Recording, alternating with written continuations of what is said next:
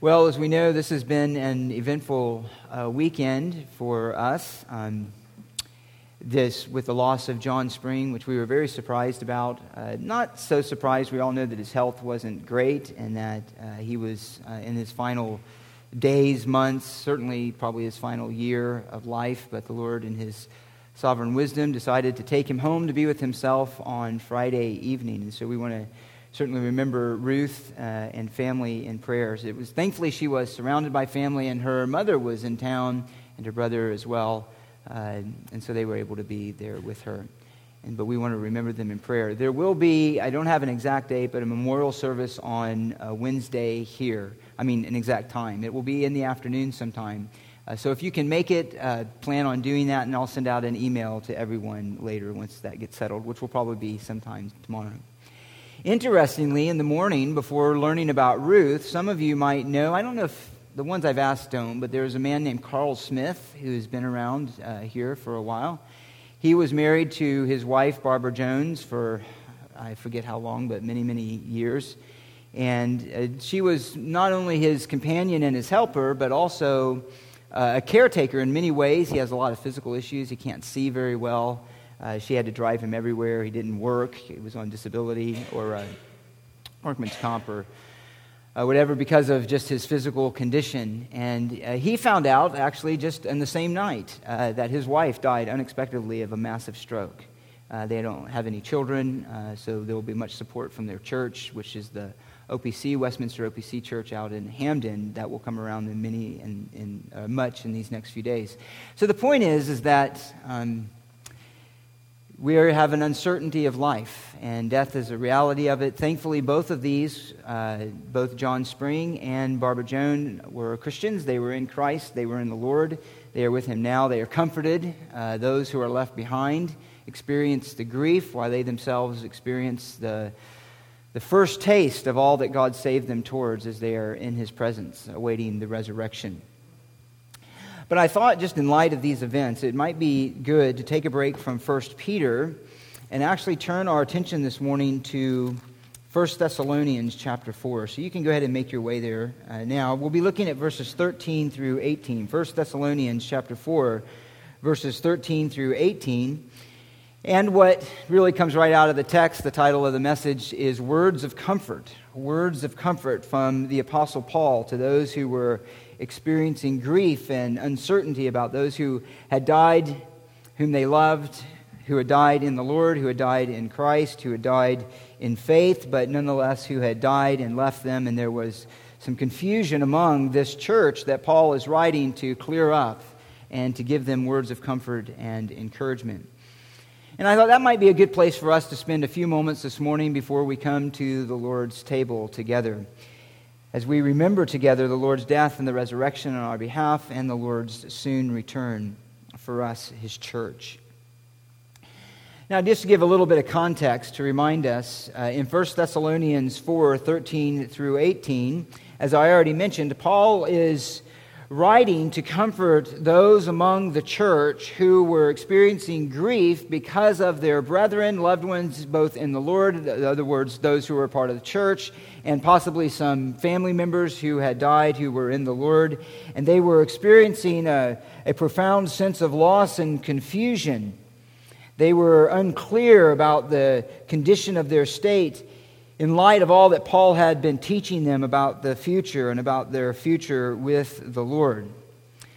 Now, as you know, there are a great many issues that we could address in relation to end times, things related to eschatology and particularly the rapture in this passage. However, that's not really the goal this morning, and so we're not going to get lost in those kind of details. And we've dealt with some of those things in more detail in the past and will in the future, and there's certainly a time and a place to come to this passage to understand with that kind of clarity and specificity in terms of how this relates to the whole complex of events in the end times. But the point of Paul in this passage wasn't to make a theological argument. It was, he says in verse 18, to comfort one another with these words. It was pastoral, not didactic in the sense of a theological debate. And so we want to stay with that intention as well. Indeed, there's important theology here that undergirds this passage, but the essential tone is one of comfort to those who were grieving, comfort to those who had experienced loss. And so that's my intention as well this morning. Now, as I already mentioned, that Paul is dealing with some confusion experienced by those in the Thessalonian church, or the church at Thessalonica. It's uncertain what their confusion is from. They're a young church, possibly only months old, really. Paul had a very short stint there when the church was established before he left. Some of this confusion could simply become from the lack of information, a lack of a full grasp of everything that Paul had taught them, or some confusion on points that Paul had mentioned to them. He obviously spent a lot of time, among other things, on eschatology. In other words, those things related to the end times. That is a particularly strong theme throughout the letters of Thessalonians, 1st and 2nd Thessalonians.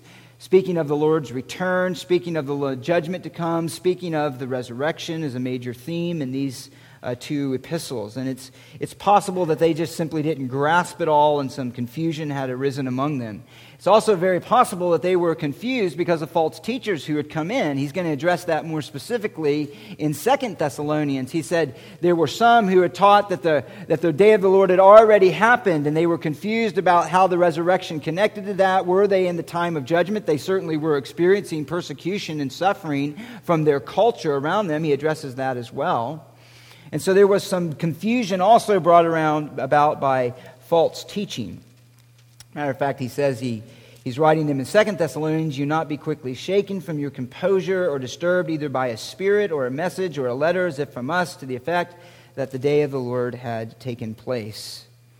And so whatever the exact causes or the complex of causes, the reality is that they were confused, and this confusion was adding to their grief over the loss of those who had died in the Lord. And so Paul is assuring them that they have not missed the resurrection, that those who have died have not missed the resurrection, they've not missed out on the blessings that were promised in the gospel. And so he's comforting them with a common hope that we have, all of us who are in the Lord, namely that we will together, all of us, equally be with the Lord in resurrected bodies at the end of the age, never to be departed from either Him or each other. We will forever be in the presence of the Lord. So let me just read the passage and read along with me in verses 13 through 18 in 1 Thessalonians 4, and then we'll just walk through it for the time that we have together. Beginning in verse 13. "But we do not want you to be uninformed, brethren, about those who are asleep, so that you will not grieve, as do the rest who have no hope. For if we believe that Jesus died and rose again, even so, God will bring with Him those who have fallen asleep in Jesus. For this we say to you by the word of the Lord, that we who are alive and remain until the coming of the Lord will not precede those who have fallen asleep. For the Lord Himself will descend from heaven with a shout, with the voice of an archangel, and with the trumpet of God, and the dead in Christ will rise first.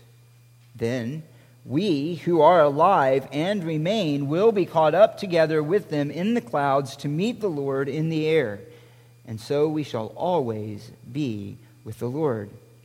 Therefore, comfort one another with these words." Look back up at verse 13, and let's just note first here an exhortation of comforting hope. So he's exhorting them, he's giving them a statement, he's encouraging them and pointing them to the reality of their hope. Notice what he says right at the beginning: "We do not want you to be uninformed." You could say this even if more literally: we do not want you to be ignorant. The idea is we don't want you to be without knowledge, we don't want you to be without understanding concerning these events related to the resurrection. And so there's a counterpoint to what I said at first. So why we must not use Scripture, any of Scripture, or this text merely as information in theological debate, Scripture is nonetheless inextricably theological. And it is our doctrine that is the foundation of our faith and of our hope. And so Paul is directly using the theology of the resurrection to comfort them in their grief. The gospel, the resurrection, the return of Christ is intensely theological, but ultimately the end of all of that is to lead us to salvation and to hope and to godliness, never to intellectual debate on its own. And so again, this is the ultimate purpose. He says, I don't want you to be uninformed because your ignorance is going to compound your sorrow. Your lack of clarity of understanding doctrine is going to add to your grief. And so I want to clear that up for you, he's saying. I want to help you have better thoughts and more truth-controlled thoughts regarding this grief that you have.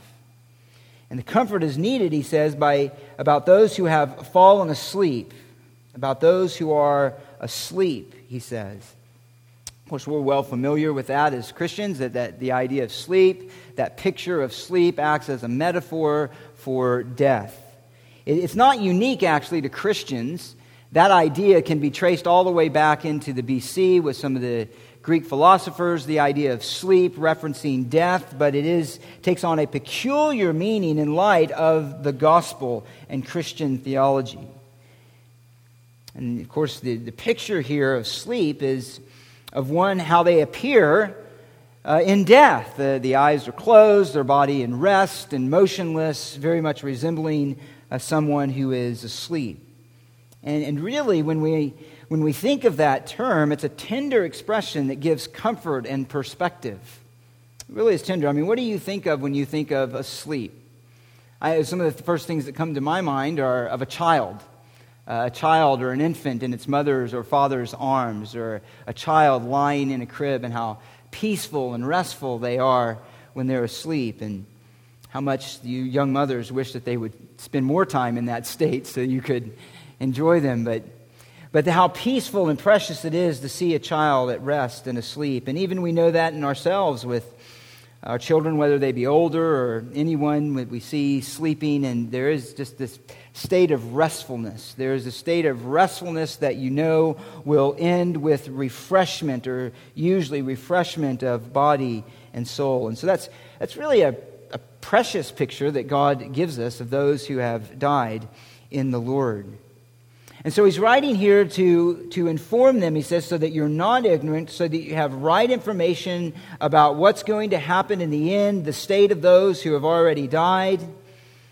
And he gives the purpose there, he says, so that you will not grieve as do the rest who have no hope. Who are the rest?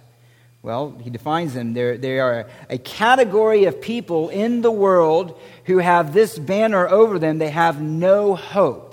They have no hope. And in Ephesians, he uses that to describe all of those who are outside of Christ. They have no hope in this world. I would maybe phrase it this way, just for clarity, is they have no real hope. They have no actual hope. That's the key marker of the unbelieving, particularly when they are faced with death. There is no real hope. No real hope. Now, in the worst case, when an unbeliever, somebody who is outside of Christ, and they die, the worst case is that there is a lack of hope that brings about devastation, a sense of grief that is uncontrolled. There's no answer. It's merely a darkness that oppresses the soul that cannot be removed. That's the worst case scenario. And that would probably be the fullest expression of what Paul was talking about, the writer of Hebrews was talking about in chapter 2 when he says this, just listen, that the devil, who had the power of death, that he might, and who were subject of fear through slavery all of their lives because of the oppression of the reality of death, and that desire to avoid it, the desire to be unable to process that with any kind of reasonable hope. And then there's the best case scenario is those who would more generally that we're used to, who do have a kind of hope, who may be unbelieving, but it's a vague kind of hope of being in a better place, everything being happy and all right at this point. Can't really say what's grounded in that hope, what that happiness is going to be, what the content of it is. But it's just sort of a way to salve the conscience, to make somebody feel better, that really doesn't even take into account, in many cases, the life that they lived in relation to God. It's just a way somehow to cope with the devastating loss of somebody that's loved. They're in a better place. Or there is religious kind of hope that people have, but it's not grounded in truth, and so ultimately it's not a real hope either. It's a false kind of hope. You can have the hope of those who are in Islam, that they're going to be with, if everything works out well and Allah decides to say that their good outweighed their bad and the balance is in their favor, and therefore they'll be blessed, or they die as a martyr, or whatever. We'll have 70 virgins on a planet, or you can have Mormons who will populate their own planet, or whatever. There's a kind of hope that's a religious hope. The Pharisees believed in the resurrection. That wasn't their issue. They held that there would be a resurrection of the dead. Remember, that's something that the Sadducees denied, and they tried to trick Jesus by giving him a ridiculous scenario regarding the resurrection of the dead. But the Pharisees did not have that. Paul actually, when he was on trial in Acts, says he stands here for the hope that is the hope of Israel and his brethren, namely in the resurrection. So they had a kind of hope, but the problem was it was not a hope that was built on a true understanding of God's righteousness. And so he says later that they sought to establish their own righteousness. They rejected the righteousness of God, particularly in that case, the righteousness that's found in Christ, who is the end of the law for everyone who believes. So there are kinds of hope that unbelief can have. It can be vague. It can be attached to some religious idea, but they have no real hope. And that's what Paul is addressing here. They have no real hope, as do Christians. Of course, we've already touched on this somewhat in 1 Peter chapter 1. The hope of Christians is not some vague idea. It's not built on some kind of tradition or cultish sort of view of the gospel. It is built on the truth. And he refers to it, if you remember it, as a living hope through the resurrection of Jesus Christ from the dead. It is a hope in what is imperishable, undefiled, and will not fade away, reserved in heaven for you. And he's saying this is the kind of hope that you have. And so what separates a believer from an unbeliever, and particularly in the experience of the suffering of death, is this. It's hope. It's hope. That those outside of Christ have no real hope, and those in Christ have an unshakable and a certain hope. And certain hope. And so there's the mark and the dividing line of how we as believers experience the loss of those we love. And it's something that catches the eye of unbelievers as well from a watching world. You remember now, this was in the context of the ability to suffer and endure that suffering righteously, that he says in 1 Peter 3:15, when somebody asks you for the reason that the hope is in you, but that same principle is applied to as well when the world can observe how believers experience the grief and the tragedy of loss of someone that we love. That there is a particular and a supernatural comfort that comes out of their hope, out of our hope in the gospel. And so I want you to notice one other thing here. Look at what he says. He says that you will not grieve as do the rest who have no hope. That you will not grieve as the rest who have no hope. Paul is not saying here that Christians do not grieve. He's not saying so that you will not grieve at all because unbelievers grieve because they have no hope. That's not what he's saying here. What he's saying is your grief will not be like, it's a comparative term that he uses here. He's not making an absolute distinction of no grief and grief, but saying your grief is of a different nature. In other words, your grief is of a different kind. You will not grieve as they do, like they do, who have no hope. Scripture presents grief as a normal part of this life. It presents tears and sadness and the sense of loss as a normal part of this fallen and unglorified life. We're going to experience it. We can't escape it. You go to a lot of places, but Paul wept over the spiritual blindness of Israel. In Romans 9, he says, I have unceasing grief. He shed tears for his nation who was blind and rejecting the Messiah, their hope and their salvation. Jesus wept over the coming destruction of Jerusalem in Matthew 23. How often I wanted to gather you together as a hen gathers her chicks, but you wouldn't have it. And so your house is going to be left to you desolate and destroyed. He wept over that. It grieved him. It grieved him. He wept at Lazarus' funeral. And Jesus' emotions there very likely include a sense of agitation at both not only the death, the reality of death, but the unbelief of the crowds. But the response of the Jews to say, see how he loved him, indicates there was a clear sense of sorrow as well in the heart of Jesus over the reality of death, even though he knew that he was going to raise him from the dead. And Paul tells us in Romans 12:15 to weep with those who weep. In other words, there's a time for weeping. There's a time to be sad. There's a time to grieve. It's right to do so. And we read it this morning, but the promise of our eternal state is so precious because the proper sadness of living in a sin-cursed world is done away with. He says, what gives us hope and what we look forward to is this promise, is that He will wipe away every tear from their eyes, tears that would naturally be there because of the pain of this world. And there will no longer be any death, and there will no longer be any mourning or crying or pain. The first things have passed away, and we're in the first things. So it's not that believers do not grieve. It's not that believers are not sad. It's not that believers shed no tears at the results of sin in this world and death being the ultimate one.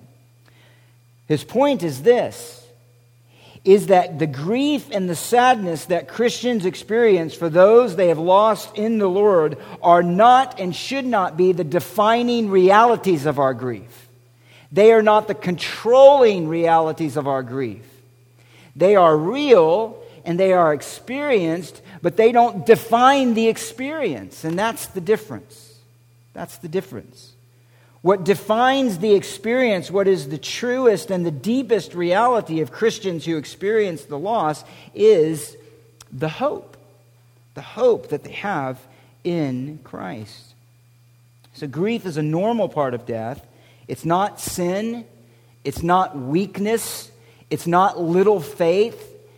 It's the reality of loving somebody that you're separated from. And that is normal. We live this side of the fall, and so death and taxes, that's guaranteed in this life, right? That's how the saying goes. But we must remember that death is unnatural. Death is not natural. When we experience the loss of someone, it's unnatural. We weren't created to die. We were created to live. Death exists because sin entered into the world. Death is a continual reminder that the world is under still the curse of sin. So it's not natural.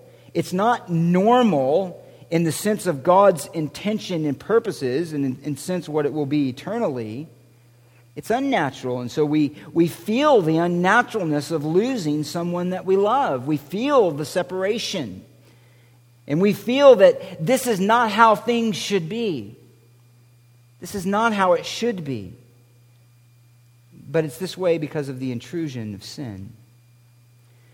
So Paul says next in verse 14, after giving a statement there, an exhortation to our hope, he gives the ground then of this comfort. How can Christians have this assurance? How can we have this hope? Well, he says, for if we believe that Jesus died and rose again, even so God will bring with him those who have fallen asleep in Jesus.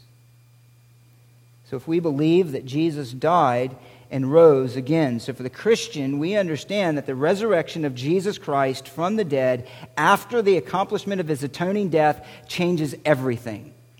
It changes everything. It changes how we view everything. Everything now that we experience and how we view this world is viewed in light of Jesus' death and resurrection from the dead. It should be our defining worldview, the gospel, and everything that is intended in it. So to say that Jesus died is to say, in the words of Hebrews 2, that he tasted death for everyone who was his. He uniquely tasted death as our substitute and our sin bearer. It's not merely that he died to have compassion so that he could feel sorry for those who experience death. It is that his death was accomplishing something. It's not merely a moral example. It was not merely an encouragement to love and obedience. It was all of those things, but it was more essentially and fundamentally a death that satisfied God's just wrath for our sin. Isaiah 53:11, as a result of the anguish of his soul, he will see it and be satisfied by his knowledge. You can think experience there of that death. The righteous one, my servant, will justify the many as he will bear their iniquities. And that is the defining mark of Christ's death, and could only be true of Christ's death as the incarnate God-man. He died. He died as a substitute. In the words of Peter, he himself bore our sins in his body on the cross, that we might die to sin and live to righteousness. In the words of Paul to the Corinthians, he made him who knew no sin to be sin on our behalf, that we might become the righteousness of God in him.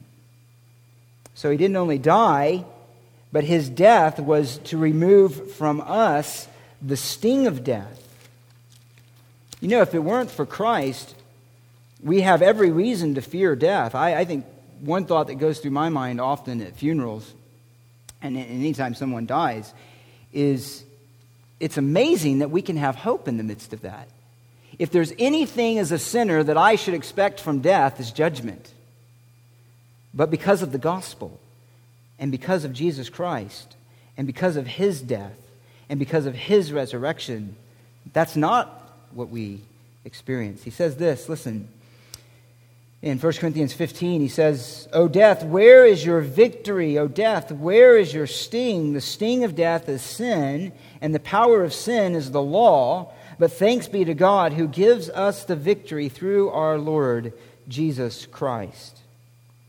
And so it's his death that we believe in is an atoning death, is a sin-satisfying death, is a redeeming death on our behalf.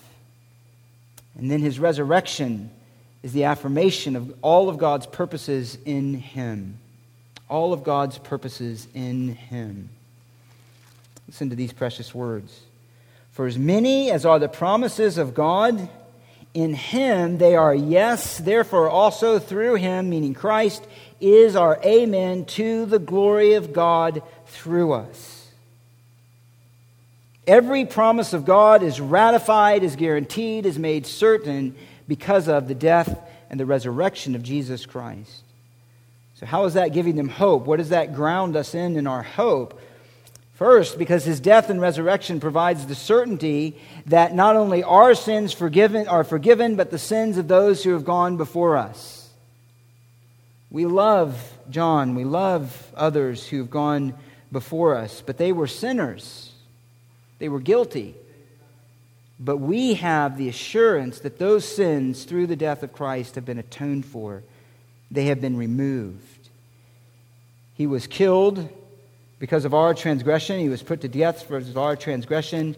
And he was raised, Paul tells us in Romans 4, for our justification.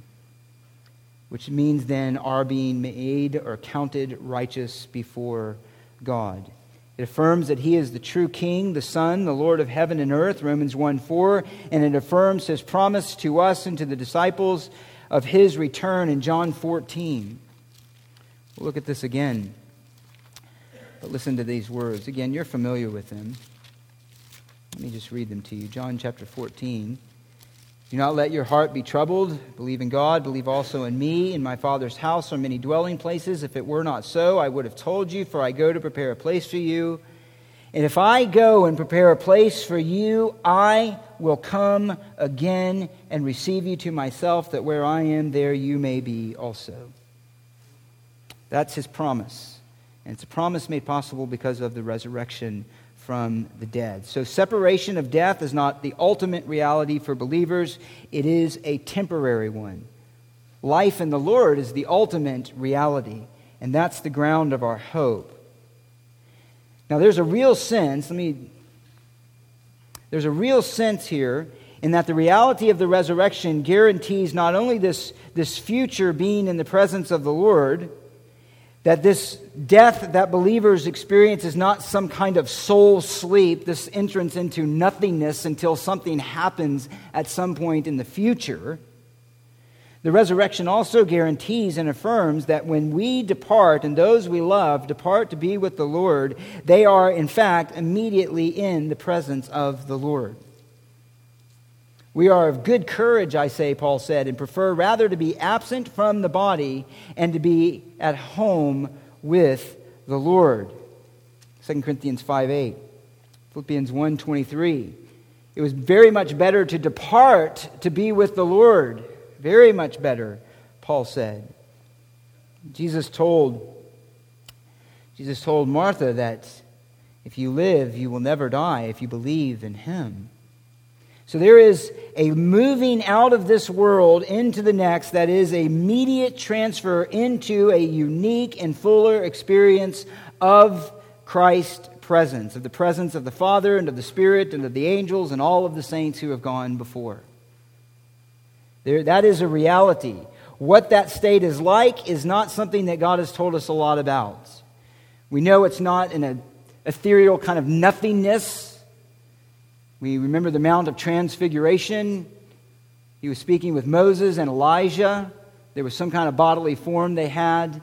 There's some kind of corporal reality to those who have departed, but it's not yet the resurrection body. It's not yet the resurrection body. That's something to come in the future. That's something that's we await. Just briefly, let me mention, and Paul says in 2 Corinthians, we look at the things not which are seen, but the things which are eternal. He says, we know that if we have an earthly tent, which is our house, is torn down, that is, our bodies are destroyed. This is in context of his suffering. We have a building from God, a house not made with hands, eternal in the heavens. In this house we groan, longing to be clothed with our dwelling from heaven, inasmuch as we, having put it on, will not be found naked. For indeed, while we were in this tent, we groan, being burdened, because we do not want to be unclothed, but to be clothed, so that what is mortal will be swallowed up for life. Scripture never presents this sort of dichotomous position or view of us as humanity. That somehow the spiritual is more pure and more real and the physical is not so much.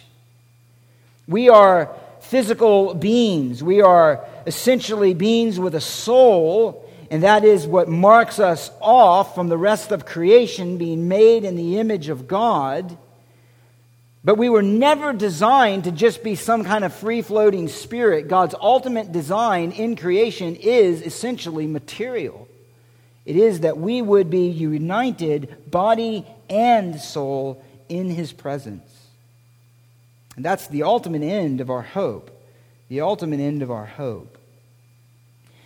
And so Paul's focus here, however, is not so much on the immediate experience of God's presence that those who have died that have, but on the coming reality of the resurrection, because that is our ultimate hope. That is our ultimate hope. So notice the statement that he says next.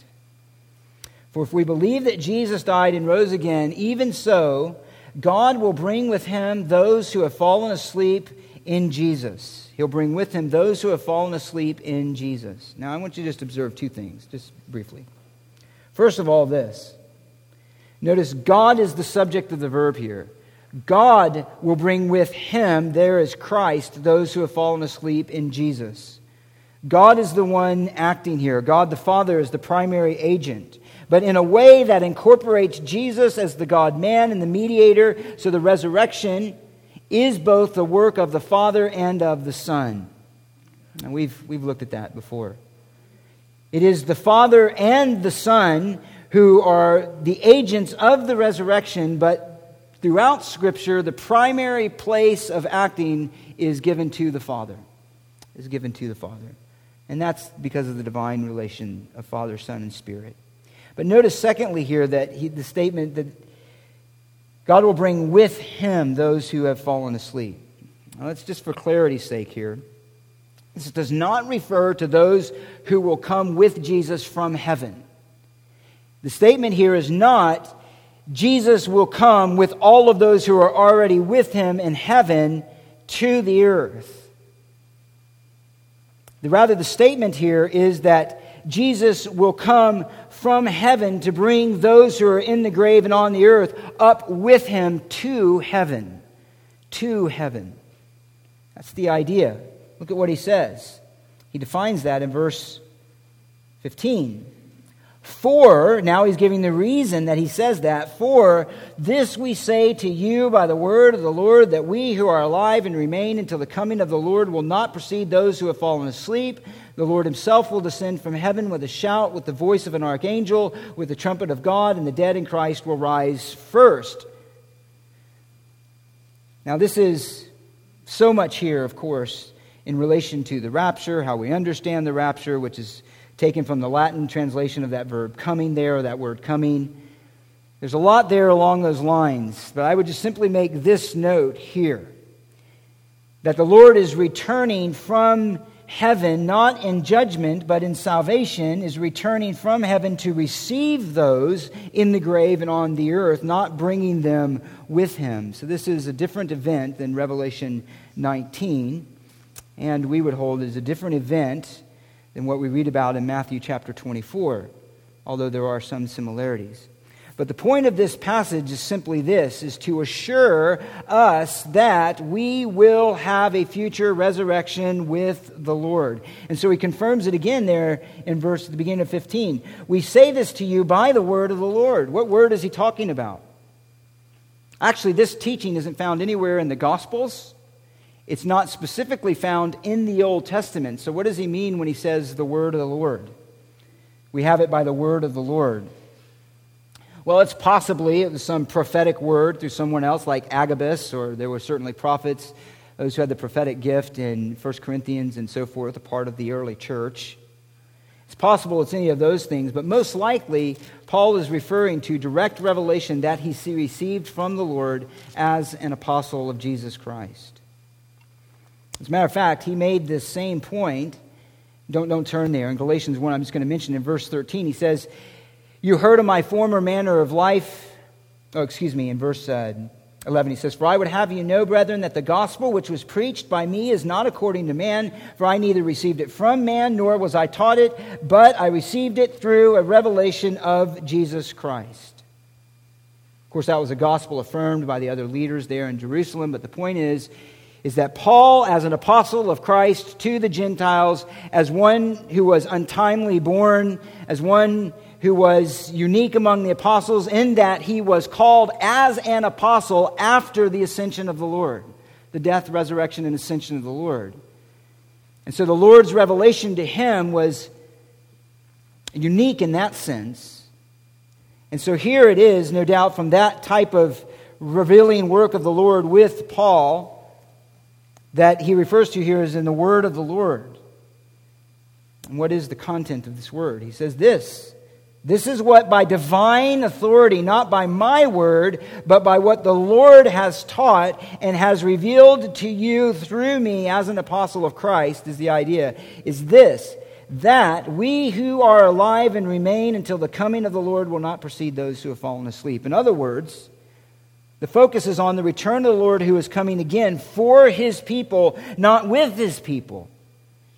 He's not coming with them from heaven, but He's calling them upward to Himself to take with Him to heaven, back to where He came, is the idea.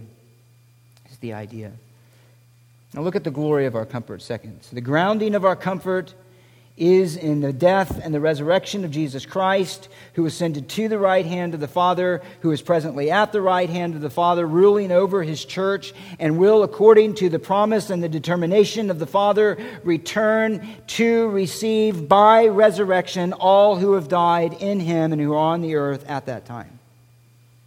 That's the grounding of it. That's the certainty that we have. Now, the glory of our comfort. We read it earlier, but look at verse 16 and 17. The glory of our comfort, for the Lord himself will descend from heaven with a shout. This is the shout of a command, the shout of authority.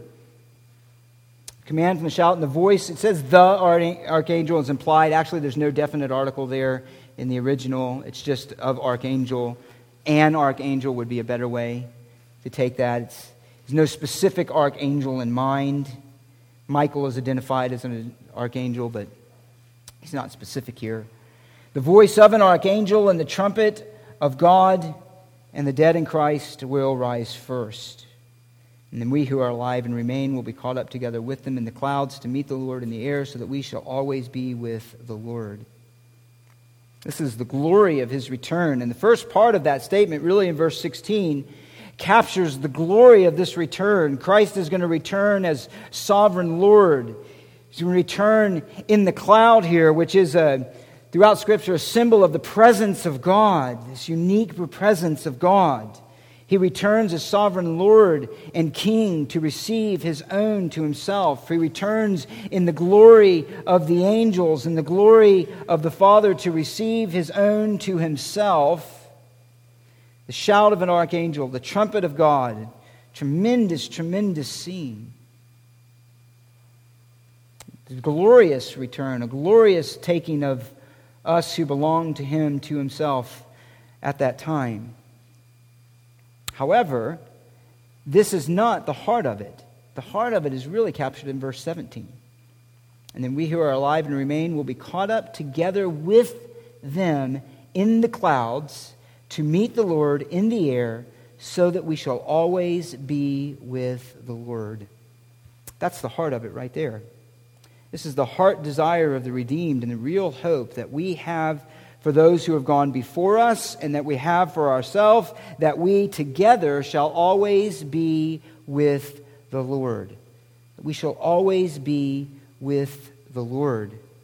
The glory and the beauty of heaven for the believer is Christ himself, and all that God is for us and for those who have gone before us in Christ. It is being with Christ in fellowship with the Father, filled by the Spirit, in a resurrected body, free from the presence of sin, totally fit to live in the presence of God, unified together in our enjoyment of one another, but ultimately that flows out of our enjoyment and our love for God.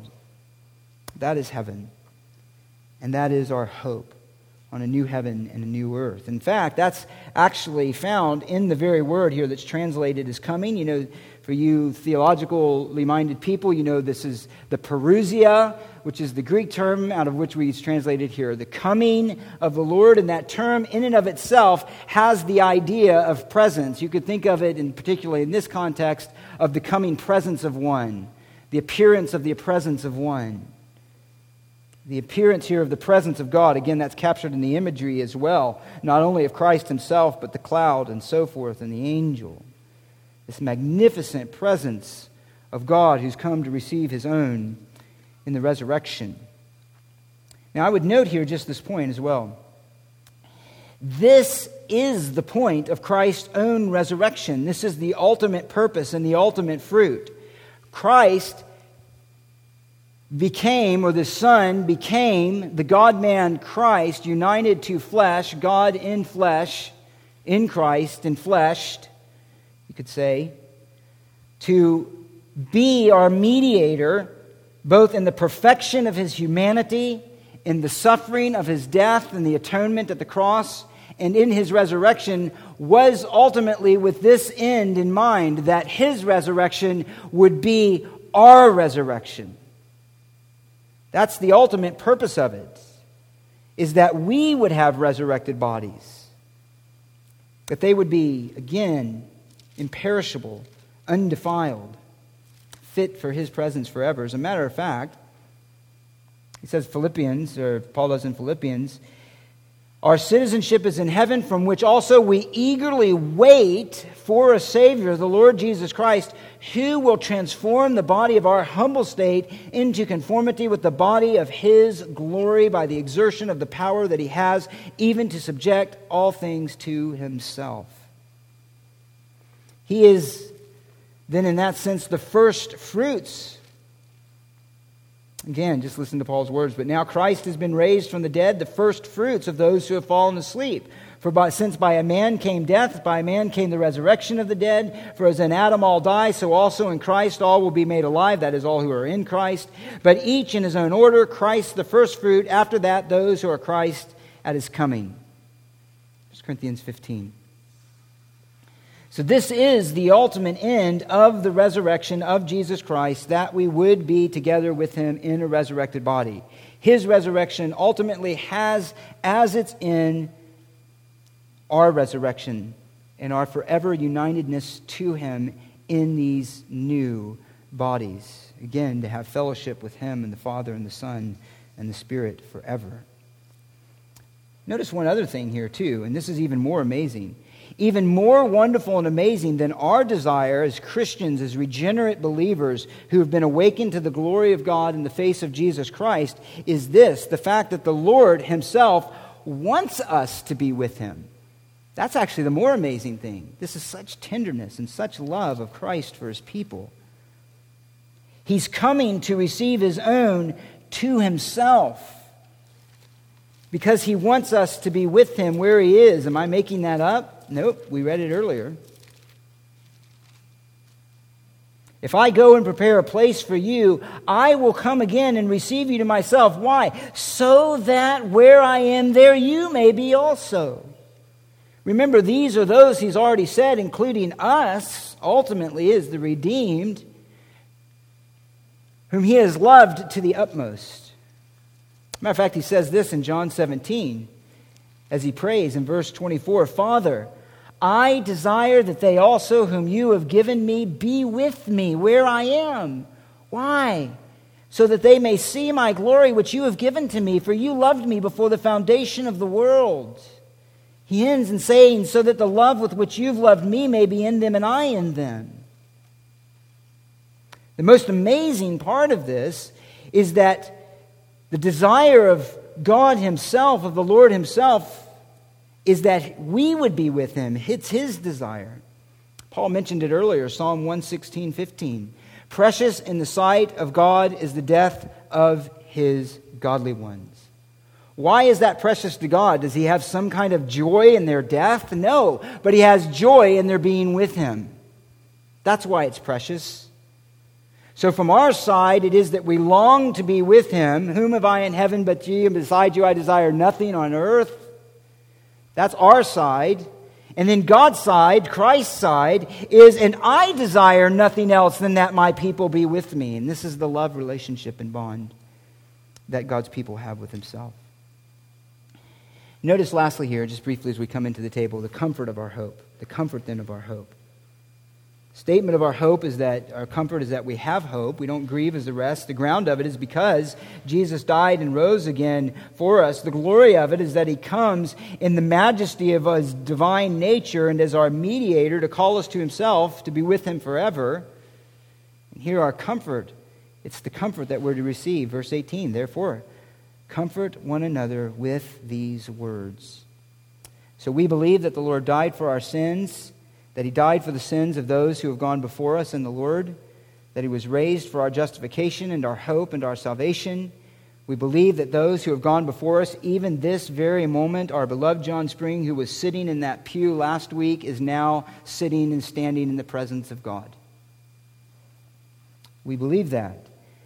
But we ultimately know that's not the end that we really hope for, and that's not even the ultimate end of our comfort. The ultimate end of our comfort is that we will be there together with him and everyone else in a resurrected body, worshiping the Lord together and loving one another perfectly forever, filled with the life of Christ. And that's our comfort.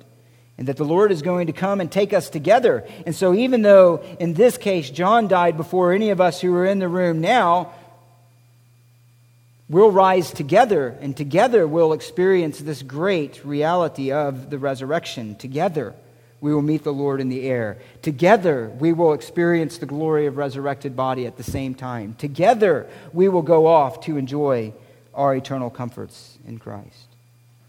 Comfort one another with these words. There could be no more encouraging words than this in a time of loss. And so we remember that grief we have this side of heaven is our grief. It's not the grief of the one that we lost. It's not theirs. The things that we do with services and cards and all of those things, it's for us. It's for our comfort. It's for our encouragement.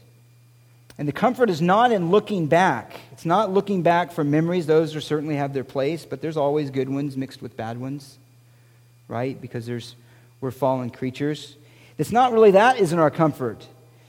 It's not just the memories or past experiences on the journey to the true end for which we were saved. Our comfort is not in looking back, but in looking forward to the promise, to the return of the Lord, to being with Him forever in a resurrected body, worshiping the Lord together and enjoying together with all of the redeemed His presence. And then, at that time, all of the things of this world are for all of us going to be a distant memory anyway. Something that fades in some measure to the passing of time as it goes on in His presence. And we're reminded of that hope this morning in the table. We're reminded of that hope as we come together and we share in the table. And so I would just remind you that the table is for believers. Believers who honestly have this hope. If you are not a true believer in the Lord Jesus Christ, if you do not have this hope, if you do not have a real, evident love and trust in Jesus Christ today in your life, then this table is not for you. It is, in fact, a witness to you. It is a proclamation to you of the Lord's death until He returns. And the hope is that you would understand that and that you would receive Christ in truth.